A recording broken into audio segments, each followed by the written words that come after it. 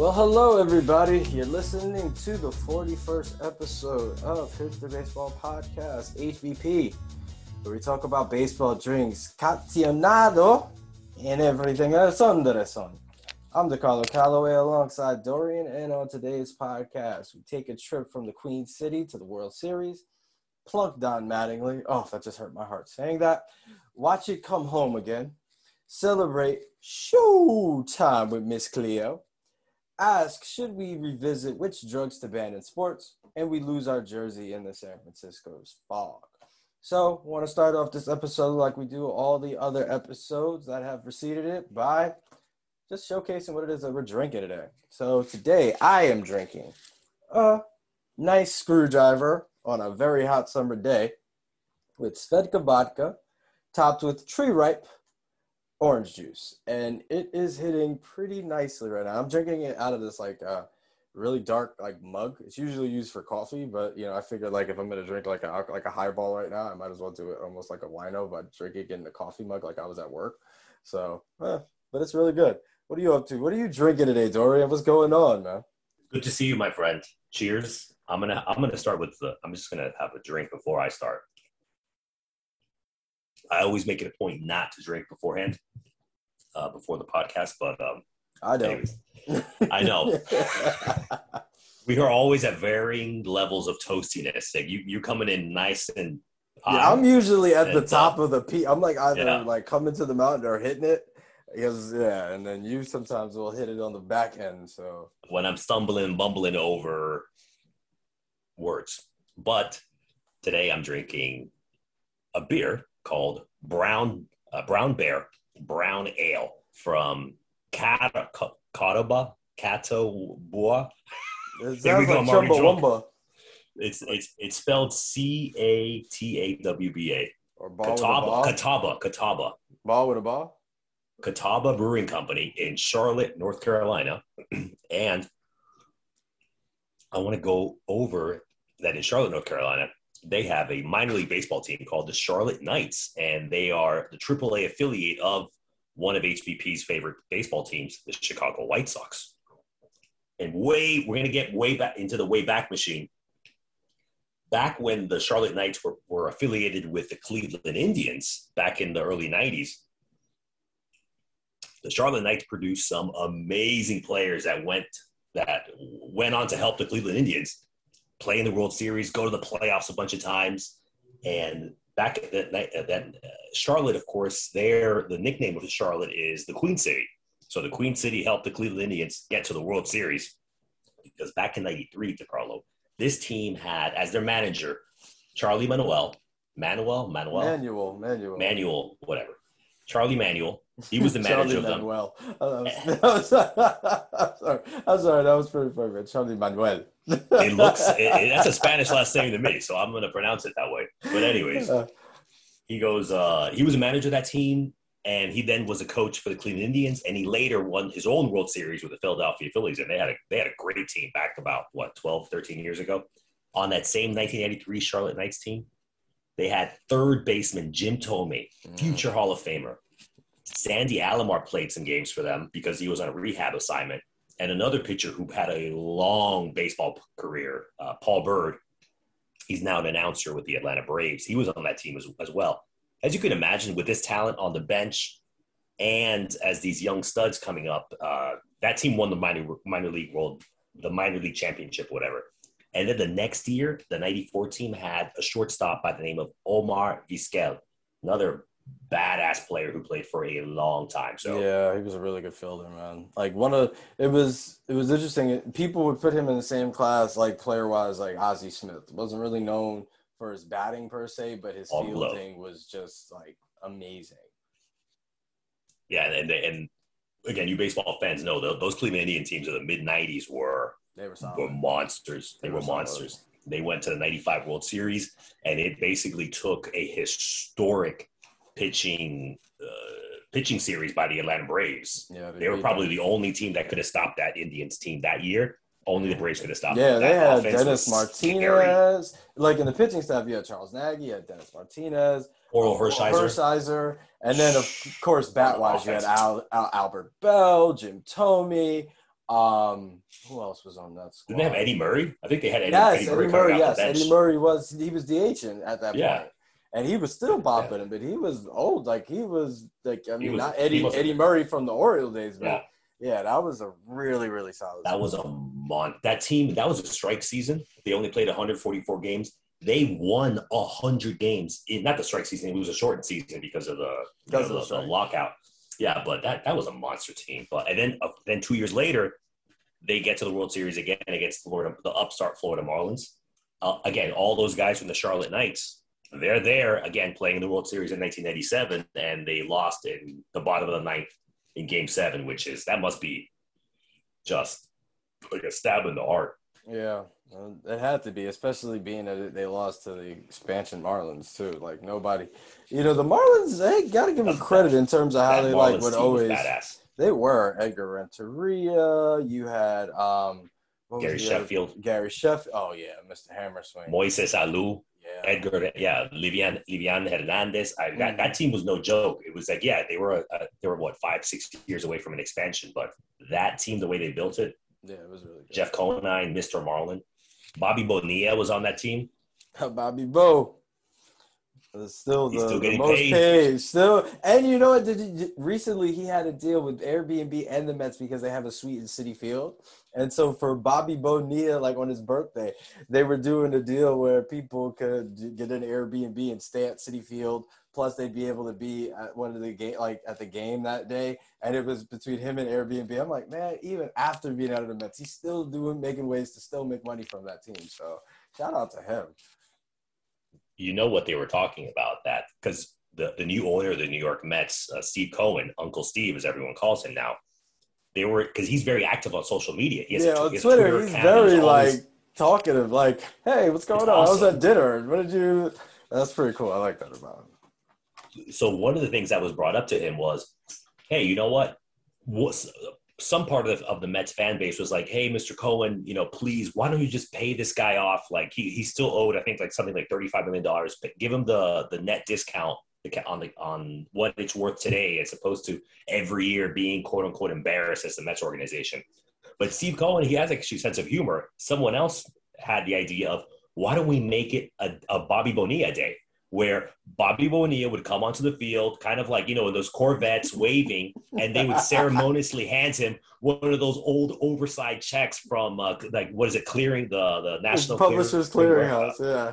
Publishers Clearinghouse, or one of those wacky checks that you get if you win the lotto for like $500,000, and just make a joke of it. It's like, you know what? This is from an old regime. This has nothing to do with Uncle Steve. And he embraced it. And he actually, he said that he looked into it, but it was like too late to do it. And so that's why they did the Airbnb thing a few weeks ago, because Bobby Bonilla Day, I think, is on the 1st of July every year until about the year 2035, something crazy. So next year, people, you're probably going to be able to go to Bobby Bonilla Day at Citi Field out in Flushing and watch Bobby Bonilla get his $1 million oversized check. Good for him. Shout out to that. It's very like Happy Gilmore-ish as well. Yeah. You remember that when he wins his first check, he's like, no, I'm just going to take this to the bank. And they're like, no, it's not real. But of course, Bobby Bonilla is not that dumb. He's really not. He's a smart man. Yeah. And he's a very rich man as well. Yeah, shout out to him. So not only will Bobby Bonilla Day happen at Citi Field next year, because everyone now is starting to love Bobby Bonilla. Because the Wilpons are no longer the owners, and we also love our pets. Or do we love our pets? Here I am skipping all over the place. I'm telling you this. He's already up. No, we love our drinks, and we want people to tweet them. Tweet your drinks, whether you're drinking at the ballpark, whether you're drinking at home, when you're grilling, whatever you're doing. Our Twitter handle is at HBP4040. And when you send us a picture, we're going to retweet it on our amazing, most famous Twitter handle and use the hashtag HBPDrink. This past weekend, something made me want to, I don't know about drink, but maybe throw a drink at somebody. And I would have taken a picture of that. And that man, Carlo, is your boy, Fist Pound, Donnie Baseball, Don Mattingly, the manager of the Miami Marlins. But why is he your boy? Why is he Donnie Baseball? Oh, man, Don Mattingly, when I was a kid, he was Mr. Like he was the Yankee. He was the dude. Like literally the only first, guy. like yeah, he really was. Like in the early '90s, he was the only guy. We had nobody. Late '80s. Yeah. Late '80s too. Yeah, it was late '80s. He was the hitman, and he could field the hell out first base. Like he hit for power, he hit for average, he fielded really well. Like he was just he seemed like a solid professional. So this is why it makes me feel a little disheartened to hear, the accusations that are being levied against him currently. It's a travesty in my opinion. It's not accusations. Homeboy also won MVP back in 85. Was it 83? I think it was. I think it was 85. Yeah, maybe. I don't really remember. But it was 85. Excuse me. But my reason for wanting to throw a drink at this man, maybe that should be a new segment, is that Don Mattingly he's a Hall of Fame baseball player. Is he in the Hall of Fame? No, he's not. Yeah, he is, right? No, he's not. Mm-mm. That's crazy. Well, it's not because you know why? He was one of those players who, though he was consistent, he didn't come up he wasn't one of those like astronomical players, especially for the position he played. So like first baseman, you envision 30, 40, 50 home runs. Like he had a few 30 home run seasons. He won a couple of Gold Gloves, won one MVP, but he wasn't like a consistent all-star all the time. Like he was a solid player, but he wasn't, Here I am defending Don Mattingly, the player, when I want to throw a drink at him as a manager. But I'm going to tell you this: Don Mattingly he never played for bad. The Yankees weren't bad; they were exceedingly average. Every year for about 3 or 4 year period, they would just be right around 500. They would win as many games as they lost. There was nothing spectacular about the Yankees.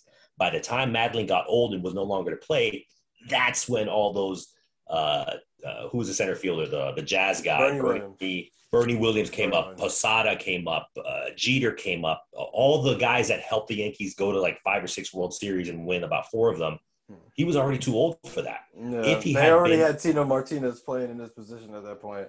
He gets knocked because he was the Yankees. Like you can't even remember the last Yankee star I remember playing before Mattingly was Dave Winfield. Oh yeah. He played with him in the early or mid '80s. After that, it was just he was the early '80s. Like he played 7 seasons with the Yankees too. But what I'm saying that's the last Yankees the Yankee player that I remember that's actually a star. No. And then it was Mattingly, and then it was nobody. Those were just really, really average teams. But anyways, Mattingly, I want to throw a beer at you because you keep telling your boys, the Miami Marlins pitchers, to keep hitting the Atlanta Braves right fielder and all-world player, the Venezuelan Ronald Acuna Jr. Acuna Jr. he really does dominate. He owns the Marlins team. But over the past 3 seasons, in 2019, 2020, and what year are we in? 2021. 2021. The Marlins have hit him 5 times, and he's only played them 52 times in his career. So there's a 10% chance every single time he goes up to bat that they're going to throw him. And it's not like the ball got away from him, and someone gets hit in the shoulder, in the buttocks, in the thigh. They go after his head. They go after his ribs. Some guy actually threw behind him, but it wasn't even intentional. They were actually trying to, and it's unbelievable. This is one of the things that I really, really hate about baseball is that these grown-ass men are using a ball and throwing it 9,500 miles an hour and trying to intentionally hurt you. This man has been hit 5 times by them. And one time they almost broke his wrist. And last year the Braves played the Marlins in the divisional playoffs, and they hit him in that series at 6 times. Mattingly just had one of his stupid pitchers hit him last week. Brian Snitker, the manager of the Braves, came out and he said, and he was caught on camera saying, "I'm tired of this." Shh. You can already imagine the 4-letter word that he used. And he was pointing at Mattingly, pointing at the pitcher, and then the umpires threw out Mattingly, rightly so. It's ridiculous. And I could go on and on about this, but I don't use the word hate often. I really, really dislike Don Mattingly as the manager of the Miami Marlins. And Acuna later, he on his Twitter account, he said, quote, "They hit me because they don't get me out," end quote. And I'm glad he's taking the high road, but Acuna, he gets pissed off every time they hit him. And then almost automatically, the next time he comes up to bat, he hits a home run to show them that You guys are garbage, and that's a garbage organization. And Derek Jeter, who we talked about earlier, is what does he call himself? Like the executive president or whatever the hell he is, managing director of the Miami Marlins. It's like, dude, come on. You got to tell your boy Madden to stop playing like this. This isn't freaking 1905. But anyways, we've been playing baseball for a long time. And across the pond, they've been playing football, calcio, soccer a long time as well. Yeah, so we had the semifinals of the Euros was finally concluded. So we have our teams that are playing in the finals. So we have Italy versus England. And have to first kind of do a recap. So Italy versus Spain went into extra time. Ended up Italy taking it on penalties. Not a bad choice, I think, in terms of team-wise. Italy has played a really, really good game throughout this tournament. They had a kind of thinking about their ways through the group stages. They really just plowed through opponents for the most part, and when they needed to just play a more conservative game of football, they did. But they were really aggressive in their approach, which was uncharacteristic of previous Italian teams. So that was a nice sign, a new breath of fresh air, especially playing against a team like Spain. And I thought it was interesting, one bit of commentary just regarding Spain in terms of why they potentially didn't go to the finals or take it to or even potentially win. It's because they were missing that punch in terms of who out in front. They didn't have Fernando Torres or David Villa. They didn't have a proven striker who could score clinically. Where Alvaro Morata, he did play well, but there was a lot of inconsistencies, and he was missing goals. He was missing the opportunity to score when he should have been. When balls should have been buried into the net, he was scuffing them. And then there were at times, in this game in the 80th minute, where he scored the goal to bring it to extra time. But then, sadly, he also was the GOAT, being that he missed the penalty, which then allowed for Jorginho to get to the spot and bury a very sweetly taken penalty. So that's Italy. And then England, they were playing against Denmark. Denmark started the game off they scored first on a free kick, but then also scored on an own goal. And then England scored. You had Harry Kane off of a questionable penalty for the most part. In live play, it looked like it was a penalty. Then on replay, it really looked like it maybe wouldn't have been. But Harry Kane actually missed it. It was saved by Kasper Schmeichel, but then Kane scored it off the rebound, which then allowed for England to move forward. And being that this tournament final is going to be played in London, it brings a little question too, because the last time the English won a major tournament, it was in the World Cup in '66 when it was played in England. And now Euro 2020, though there wasn't a one set unified place where it was played, the final is going to be played in England. So it might be an omen that this Euro competition might be coming home, as the English like to say, and everybody else hates. It's a very famous song. It's coming home. I think it's from the 1996 Euros, called the Three Lions. It's definitely from 1986.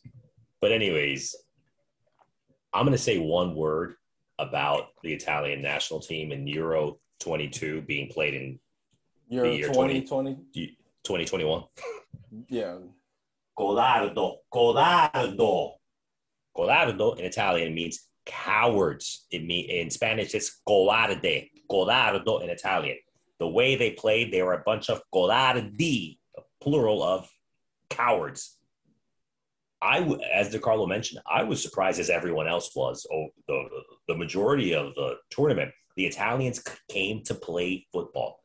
People, if you aren't football, soccer fans, calcio fans, as they say in Italy never, and I mean never, shows up at international tournaments to play football. They're just there to defend and take up space. They're just a waste of space who have nice jerseys. That's it. But in Euro 2020, they've been playing open, attacking, really attractive football. And all of that credit goes to former Manchester City manager and I think former Inter Milan manager, Roberto Mancini. Yeah. He has changed the way they play, which is I always have a reactive when I reactive thing when I see the Italians play. I'm like, it's such a waste. For me, it's not because I love Italy. I love the Italians, but it's like they waste their talents only defending. So here they go. They beat Belgium, arguably the best team in Euro 2020, and they go all the way to the semis and they play Spain. And Spain, they run circles around the Italians. Some of the players that really not inspired, but I was surprised by them was Pedri, the young, I think he's like 18, 19-year-old forward from FC Barcelona, and Dani Olmo. Dani Olmo, he was just slicing them apart. The Italians, the few dangerous chances that the Italians had, it was always on counterattacks, always reactionary. They never built something up. And by the time the Spaniards had a well-deserved equalizer, I think in the 80th minute, that Alvaro Morata finally scored, the Italians were like, we're going to shut this thing down and we're going back. We're going to revert to type. We're going to play negative football. We didn't forget about playing. We're not here to play. We're just going to sit in our own half and good luck trying to score. And it was just boring to watch because the Spanish, I think they are the most technically gifted squad in the world. When you watch them and the way they receive the ball, they pass it, they move around people, all of those guys, not all of them, but a lot of those guys have deceptive speed, the Spanish players. It's really nice to watch. The Italians were like, no, we don't even want the ball. And actually, I was watching the handful of matches I watched for Euro 2020 were in Spanish on the television channel Univision. And in the one of the commentators in Spanish said, it was just during an extra time. It's like the Italians don't want to play. They can't even hold on to the ball for more than 10 seconds. It's like, how are they going to hold off the Spaniards? Because you get tired defending for so long. And they were tired. And they were playing for penalties from like minute 60. And it's disappointing to watch. But anyway, But it's efficient.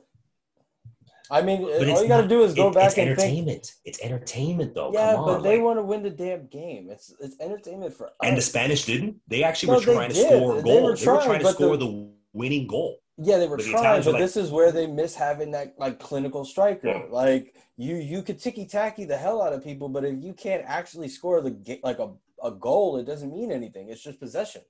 And that was like, I mean, it was even that's always been the thing with the Spanish. Like they always have a dearth of midfielders. Always. Defenders, okay, they've been blessed with a good batch these last couple of generations, but it's strikers. Like that last group of Spanish players where you had Fernando Torres, when you had David Villa, when you had Xavi and Iniesta in the midfield, like they had those strikers who could come in and score. Then even off the bench, you had Llorente, Manuel. David Villa was on a couple of those title winning squads. Yeah, he was awesome. Yeah, and then you also had like a Danny Guisa who came off the bench and could score when necessary. But they had strikers who could score. They didn't really have anybody in the Spanish team. Like you had midfielders like Dani Olmo. He was cutting them up. He was able to set up places. You had Pedri. You had Ferran Torres coming off the left hand side. And you had Jordi Alba and who's on the right side? I'm blanking. I have no idea. Yeah, I'm blanking. Anyway, but even still, it missing a clinical striker didn't help Spain in this point, and that's what gave Italy the edge. And when it came down to penalties, they scored the winning ones. So yeah. Again, it's negative. Football is. I remember I had this conversation with a cousin of mine back in the 2002 World Cup, I think it was, and he said, and it's true. Football is the most unjust sport there is, because more often than not, a team that's clearly better, and I'm not talking about just a Spanish club here, but it's just a Spanish national team. A team that's clearly better is the aggressor, wants to win.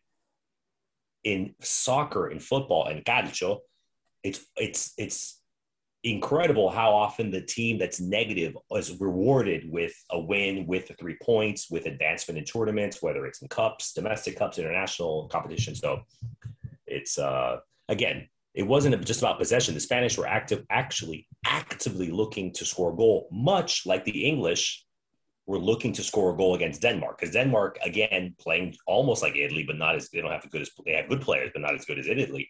They shut it down. They're like, nope. We don't want the ball. We don't want to play. No, we just want to get to extra time. And it's you as a spectator. This is entertainment, people. This is just like you going to watch your favorite comedian, listen to your favorite baseball podcast that they like to drink on. You want to laugh. You want to hear interesting things. You want to watch entertainment or listen to entertainment. And the Danes didn't do it, and neither did the Italians. And half of them were rewarded. So I hope that England beats Italy and wins their very first European championship and gets rewarded with positive, aggressive football because they want to score more than one goal and not take it to a penalty. So, it would be crazy though, just kind of on another note. So like, if you think about England, so like 2020 initiated like fully Brexit. And so, Corona, everything happens, but then like Great Britain has a decent supply of vaccines. So their economy gets open quicker. And then they win the Euros. So it's kind of like almost like since splitting with the EU, England's kind of on top right now with a lot of events. So it's really interesting just to kind of see. And I think it would really be funny. Like I thought story-wise, it would be either good if England won because final played in London, just kind of how the trajectory of like England somewhat, in terms of how they're like they haven't had the greatest of luck, but they've been pretty fortunate, especially considering that Brexit has taken place and everybody thought it would be initially a calamity, or Denmark because they would have the storybook type of ending with, the first match, their star player goes down, possible almost, has a life-threatening situation, and then the team rallies, out of his absence to then power their way through. Nobody ever thought that they would make it this far and, come away like, and he's in the stands watching them and celebrate. Like that would have been like a nice storybook ending. So it's like, at least one of these, if they have like a decent story ending, it would be kind of nice. No, I'm gonna finish up with completely disagreeing with you because if it had been Denmark and Italy in the final, what's the point of watching? What's the point of watching? It would have been 0-0. Not a single, maybe like 1 or 2 shots on goal, and they would have gone to penalties, and like the Italians would have won 11-10 on penalties. It would have been a horror. Yeah, gross. I don't want the Danes or the Italians. I'm thinking about it for the sentiment. I'm not thinking about it like sentimentally wise. It would have been. But I'm thinking about my sentiments and how I'm gonna spend 2 or 2.5 hours of my time during the final. But I will watch it now that England at least is in the final. But as we move on to the next segment, we bring back an old favorite who is not a codarda. She's not a coward. And we're always impressed by her foresight. And that is Miss Cleo time, a.k.a.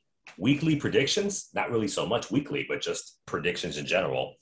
Back in episode 26, this was right around when Major League Baseball started. Episode 26, one of my predictions was, with the help of Miss Cleo, of course,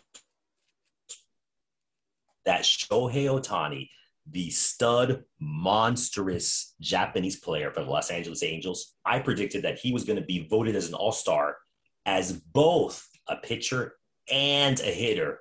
And ding, ding, ding, virtual high five with Miss Cleo from the great beyond. We were right, DeCarlo.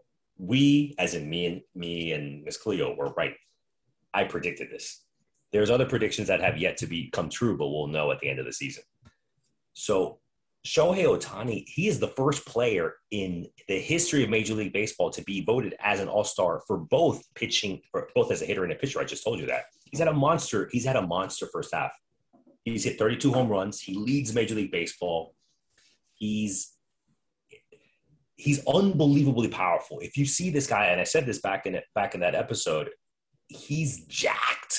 Because a lot of times when you think of some of Japanese players, you think of Suzuki or Hideko Nomu or who was the Boston Red Sox pitcher? Daisuke Matuzaka. No. Ohtani looks like he looks like a bodybuilder. If you see him without a shirt on, he's got swollen arms, swollen shoulders. I think he's like 6'2", and he runs like the wind. The fact that this guy can throw like 97 miles an hour, and he's so strong that his exit velocity, which is basically how fast you hit a ball, because you want that to be as loud and not loud, as fast as possible, because if you hit a ball fast, it's going to go far. and is going to go very far away from the opposing defenders. He's 7th in the league with exit velocity. His average ball that he hits is clocked in at 93.5 miles per hour.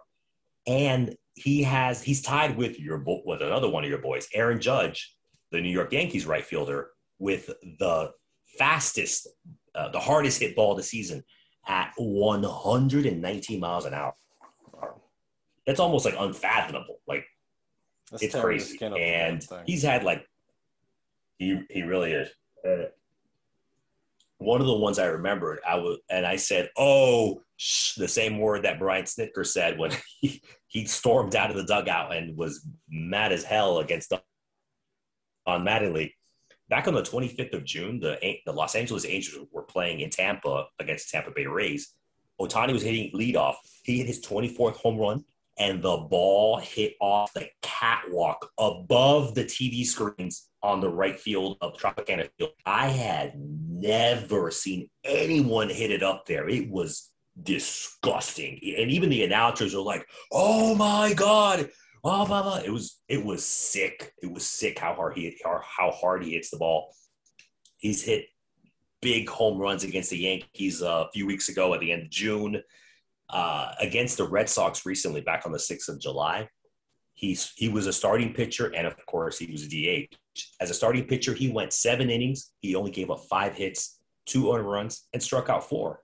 In the same game, he had a hit and he scored a run. The reason he's not an oddity. It's not like a play thing. It's like, oh, it's so cute that this one guy is kind of, he's a good, okay pitcher, okay hitter. Like, no, again, he's leading the league in home runs at 32.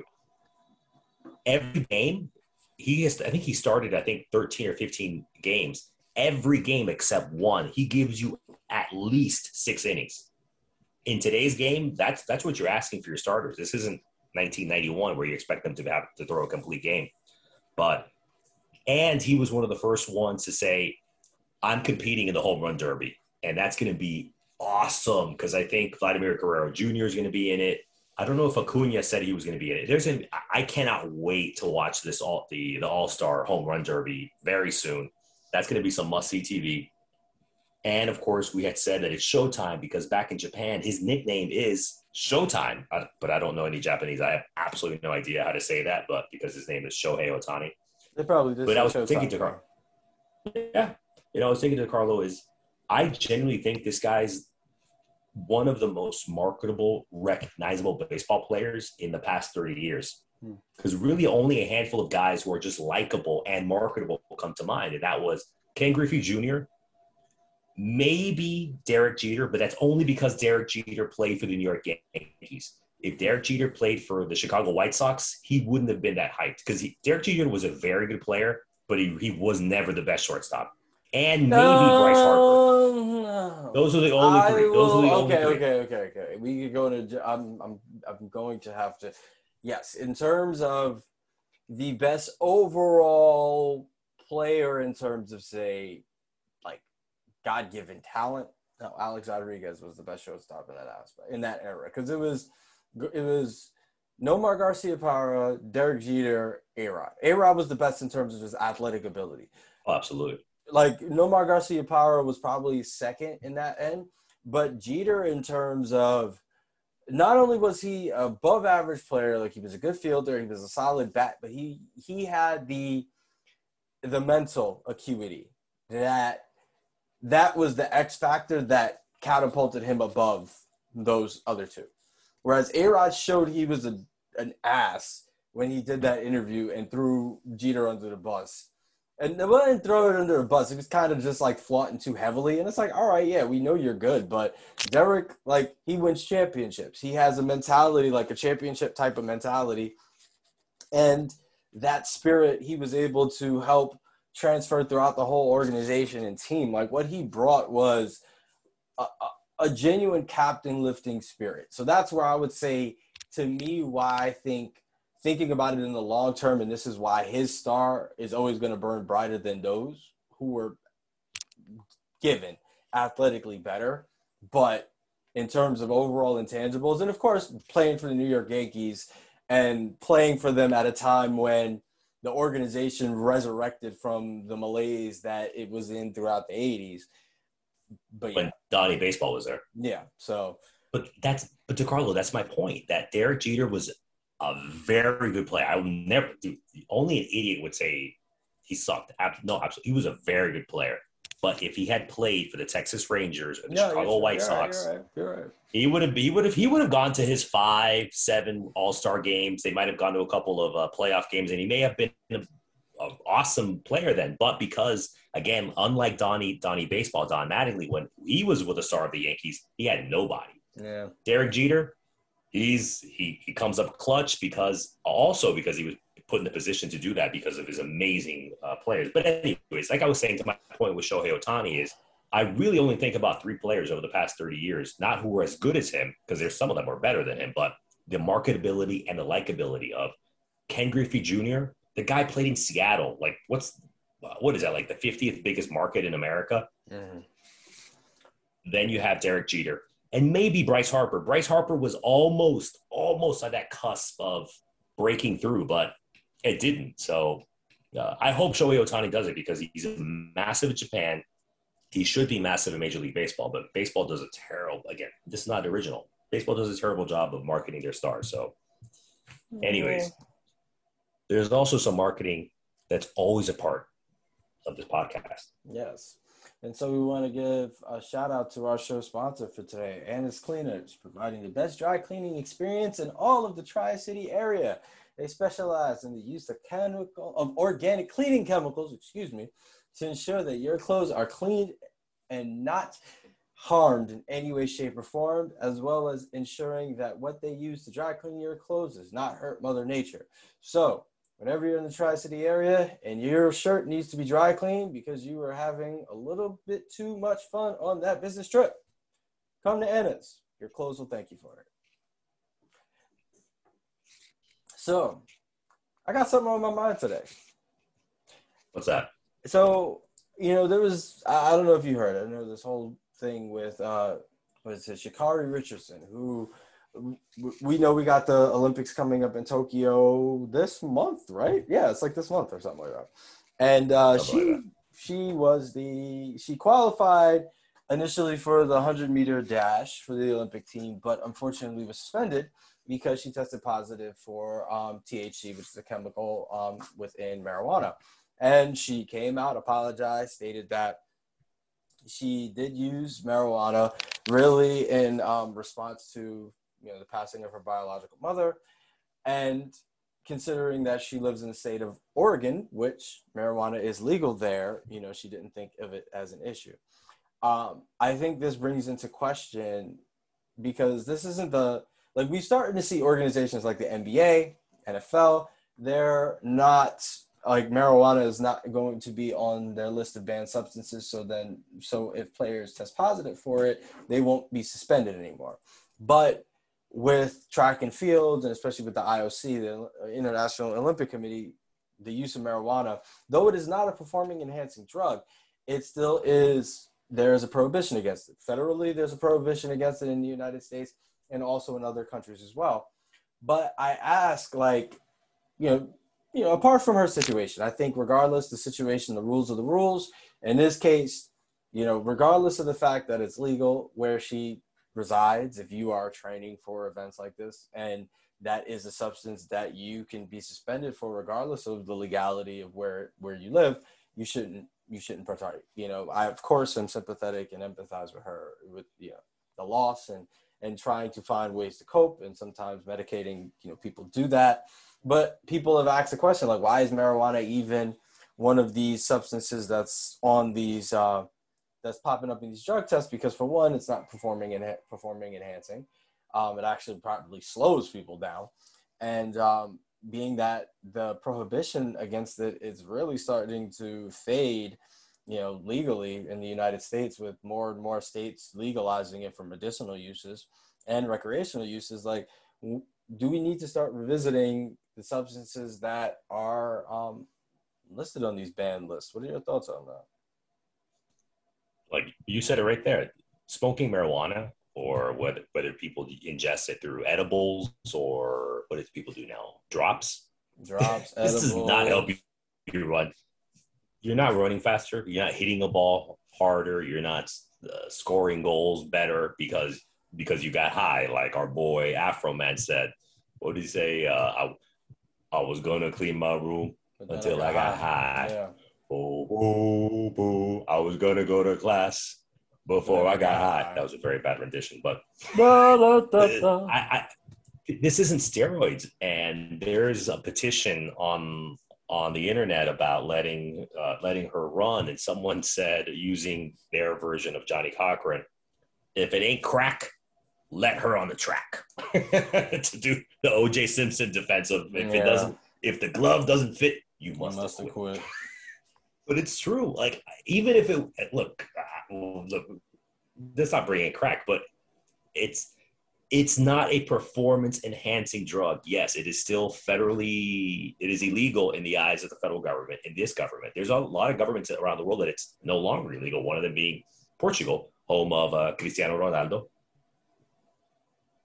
and the great Eusebio, the great man who played in the 1966 Cup. England won that specific World Cup. Anyways, I totally agree with you. It's ridiculous that some person's childhood dreams I can't imagine how hard you have to work to become not an Olympian, to get to the point where you can be part of the qualification pool to be an Olympian for your country. How many track and field stars are there in this country? Who knows? How many people are actually not invited, but qualified to be, okay, you have the potential to be an Olympian. What, 100 people? That is insane. And for her to lose this opportunity because she smoked a air quotes drug, an herb that, let's be real, in our lifetime, in the next 20 to 30 years, I genuinely believe that this drug, air quotes, will no longer be considered even quicker. You know why? Because the largest markets between New York and California are already legalized for medical and recreational. And the fact that when you just think about tax revenues, like when you have conservative states that are even, lifting their bans, and the federal government, even when you have Clarence Thomas, like he recently went on record stating, almost like, well, there's no reason for it to even be like a federal prohibition on it anymore. There's a lot of money there. So tax revenues. Colorado's made a lot of money. And it's like the main issue, and just on another note, is just, making the markets equitable, because, you've had these larger corporations who've come into some of these states that have created marketplaces, and because the requirements are so high, there's a lot of barriers to entry for a lot of other people who unfortunately have had to serve, prison sentences because of their affiliation or working within the drug market when it's been illegal, but then, are having difficulty even when some of these programs are supposed to like expunge their records and help them get into it. So, I would say even faster than 20 years. I believe within the next 5 to 10 years, you'll see that, because the money is going to be too big. Like, it's going to be so much. And there are a lot of people who like weed. Look, I'm going to be I don't want to say cynical. I'm going to be real with you, my friend. It's going to take more than 10 years because Congress is in the pocket of the pharmaceutical industry. And so the pharmaceutical industry they are against legalizing this natural herb. The thing is, they need a head start to start producing new products with marijuana. And until they do, then they will release the congressmen and senators in their pockets to say, we're ready to make money. Now you can make it legal. The pharmaceutical industry, just like the financial sector, they buy the best government that you can afford. And I don't mean this in a crazy conspiracy way. It's how the sausage gets made. Ladies and gentlemen, your favorite senator, your favorite congressman, it's actually congressman. We're not being machistas here. It's English grammar's congressman, not congressperson. They all take loads of money from different sectors of society, one of them being the pharmaceutical industry. When the pharmaceutical industry says we're ready, that's when you're gonna see it. So it's not because of California or New York State or Florida is gonna make it legal. It's when pharmaceutical companies are ready.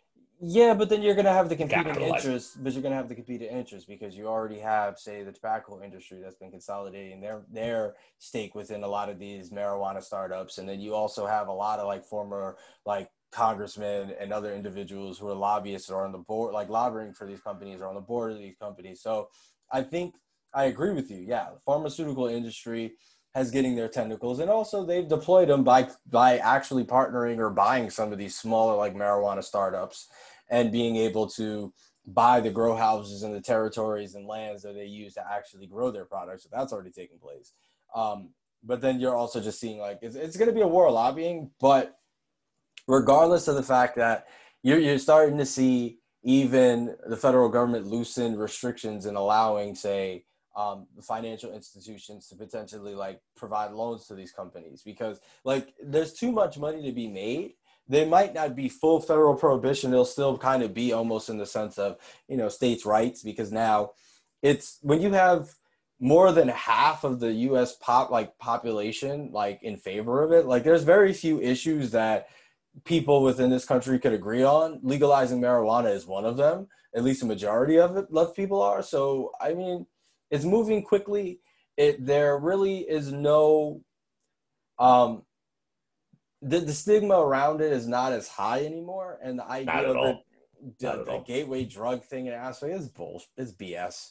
If anything, alcohol is the number one gateway drug of anything else. But it's like things are only illegal when there isn't a consolidated market, and those who have power, can make their buck on it. And the marijuana industry, like the cannabis industry, excuse me, that's the proper technical term for it, is doing the same thing. But just to kind of wrap this up, it's a shame that sometimes as society progresses that there are still archaic laws and place in certain institutions that limits people's ability. And then, of course, thinking about this aspect of who athletes are in their private lives, what they do in terms of being able to manage themselves and their mental health and their physical health, that also comes into play too, because as this young woman, stated, she was using marijuana in this instance really to cope. Like she lost somebody. And, for people who've lost people, sometimes it's really difficult. Some people drink, some people smoke weed, some people will go to parties, write books, whatever the case may be. And, it brings in the topic of mental health as well, and what people can do for that, and whether or not, we as a society or institutions are genuinely giving people an opportunity to just be themselves. And unfortunately, in some cases, they're not. And when it comes to athletes and people who are in the public eye, we tend to almost deify them in a way that if they do anything that's human, they're penalized for it. And that's unfortunate. And it's unfortunate this young woman is not going to be on the Olympic team at all. But, hopefully her trial and tribulation will pave the way for reform and change, because people are having these conversations now. And, hopefully in the future, this is something that future athletes won't have to deal with, especially being that more and more of them are utilizing, topical creams and capsules and other these things, especially when it comes to pain relief and chronic pain, which many of them suffer from too, which many athletes are now advocating using cannabis for, because it is, not addictive. Like it's not in the sense like habit forming as you would have, say, an opioid, which many of them have been prescribed over the course of years, which have led to a lot of people having, opioid addiction. So, that's something else. But anyway, I'm okay with you bashing big tobacco. I'm not okay with you bashing big alcohol, because everybody knows alcohol and local breweries fuel this podcast. I'm joking. And they fuel you. So, and you too, my friend, way before we start recording. And I hope Sha'Carri is able to run. Probably not, but it's ridiculous. But staying in California and staying with Mr. Afro Man about, just Blaze, staying in California, we're going to our next segment, a new segment called Styling and Profiling with the world famous wrestling champion, Ric Flair. Woo! Thank you. I was going to ask you if you could do that because I can't do it, but I love people. Everyone knows Ric Flair. The guy's a YouTube he's a legend, but he's also now a continuous legend on YouTube. Style and profiling. This is where I want to talk about fashion in sports. And fashion's the wrong word, but I'll work on it. As you all know, I've been tracking the whole Nike City Connect jersey because Nike is now the official maker, the producer of all the baseball jerseys in Major League Baseball. And I think about 7 or 9 teams had these new jerseys that they're supposed to be alternative. They're supposed to reflect the history of whatever city that they're playing in. And frankly, most of them have been pretty crappy. And a few days ago, the San Francisco Giants had their Nike City Connect jersey reveal. And it was garbage. It was horrible, people. This jersey they have is all white, Gatorade orange. When I say Gatorade orange, you're going to look at it when you go on the internet machine and you'll be like, that looks like Gatorade. Gatorade orange uniform. The letter G, which I have absolutely no idea what font it is. And so Nike and the San Francisco Giants said, oh, this City Connect jersey represents fog and the Golden Gate Bridge. DeCarlo, fog. How in the hell are you supposed to there's so many things you could, and I'm not the only one. There's so many things you can represent with San Francisco. Fog and the Golden Gate Bridge, it's like an easy cop out. And there was a website, there was a article in the SF Gate.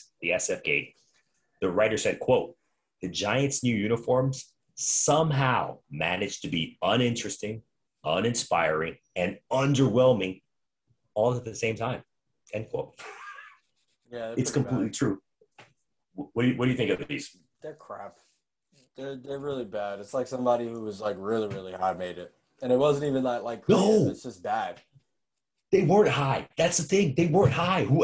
I wish whoever the Nike design graphic artist was doing those was high because it's such a cop out. On the sleeves, it's like it's the Golden Gate arches, and on the side of the baseball cap, it's also like Golden Gate. And then it's like this wistfulness of white to represent fog. They're hideous. And the Giants are planning on wearing these jerseys every single Tuesday from now until the end of the season. And just because of those jerseys, I hope they don't go to the playoffs. I know that right now the Giants are leading the National League West, and they're the surprise team of the year, and they might win the division. They might go to the playoffs. I hope they don't because of this. By the way, people, Nike and the San Francisco Giants, if you want an authentic Nike City Connect jersey of the Giants, they're charging you the low price of $434.99. Are you freaking? Oh my God! It really makes me angry because DeCarlo, you remember we had this conversation back in the fall, right after the World Series win in October, when the Dodgers won the World Series, about why don't they hire actual local artists to do things. Ladies and gentlemen, this is what happens when you get a massive corporation like Nike to do all of your quote unquote local representative artwork and history. Or if you ugly don't have, jerseys. Or this is what you have when you have a large corporation who's not smart enough to say, you know what, let's just work with local organizations, because for one, it makes our social impact look a lot better because we've taken the time to empower and employ local artists to create merchandise, like the art, like create the copy for merchandise that's going to be representing their locality. Like it works. Like honestly, if you think about it as a business model, it works like win-win for them. But they didn't think like that through. It was like, oh, okay, yeah, we'll do this and create it based on what? I don't know. DeCarlo, this is why, my friend, you're amazing, but you could never work for Nike or a big corporation because you think too logical. What you just said is too logical for them to be like, wait, no, because we would have to pay a tiny retainer to some artist for $50,000. God forbid that eats into our profit margins of charging people $434.99 on a god-awful Authentic City jersey for the San Francisco Giants. By the way, people, this is not just my opinion. Twitter is Giants Twitter is aflame. This is a big bomb. This is nobody likes it. It's horrible. It's ugly. So far, there's one left. There's one left to reveal. Next month in August, the Los Angeles Dodgers are coming out with quote unquote their Nike City Connect jersey, and I'm really interested in that. That one though. I'm sorry. I mean, because they have a lot of people like LA. You hope who? Like Ben Baller or somebody who's like LA version, like people who have like a high profile in LA who could actually do this would do something like this, hopefully. I have zero faith in looking at what they've done this year. I think they've only done two good ones and one decent one. For my money, Arizona Diamondbacks, the Chicago White Sox, and probably the Miami Marlins. All the other ones have been straight garbage. And the fact that they're going to probably screw up the Los Angeles Dodgers City Connect jersey makes me not even excited for next month's reveal. So Nike definitely has not been styling and profiling this year. So again, Nike City Connect jersey, they're going to be rolling them out this year in 2022. And by the end of 2023, all the teams in Major League Baseball will have their own City Connect jersey. So I really hope Nike does a lessons learned at the end of the season to see that they have really bad designers in Oregon, in wherever the heck. Beaverton, Oregon. They're terrible. Please fire them or hire new consultants. I don't know. I'll be more than happy to have HBP as consultants, design consultants for this stuff because it's ridiculous. It's so ugly. Anyways, what's not ugly is the face of our beautiful pets. People, we love drinks here. Send us pictures for that. We love your pets here. Send us a picture of your beautiful pets because we're going to retweet them. Again, our Twitter handle is @HBP4040. And when you're sending the pictures, use the hashtag HBPets, HBPETS.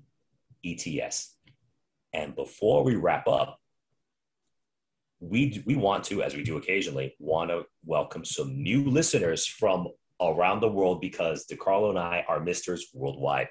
We want to welcome new listeners from Lima, Peru, Marseille, France, which is in the southeast of France, very close to the Italian border. Boo, the Italian national team. Belize City, Belize. I don't want to say too much about Belize because then you're going to get all these influencers and hipsters and all these nonsense people leaving Tulum, Mexico to go to Belize when they find out how beautiful the water is down there. And Belize doesn't need those people. And finally, we have a new listener from Russia. Unfortunately, through our data analytics, we couldn't find out what city in Russia, but still, do you know any Russian, Carlo? Da Russia. Oh no, I know one. I know one thing in Russia. Curses, but no, I know something kind of sweet. I think I was told it's kind of sweet. It's the Очень красивая. The Очень красивая, which means, even though it sounds ugly, it's supposed to mean you're as beautiful as red, because in Russia, red is like the color of beauty. So in communism. So whatever thank you is in Russian, merci in français, gracias en español, thank you in Belize because it was a former British colony, so they speak English there, and whatever it is in Russia, thank you to all the new listeners. And that is a wrap for us on this episode. So we want to thank you again for listening. Please subscribe to the podcast and give us a review. You can find us on Spotify, SoundCloud, Apple Podcasts, and Google Podcasts. Follow us on Twitter @HBP4040, and our drinks will be in the show notes. Make sure that you join us next time for a brand new episode of HBP Hipster Baseball Podcast. Peace.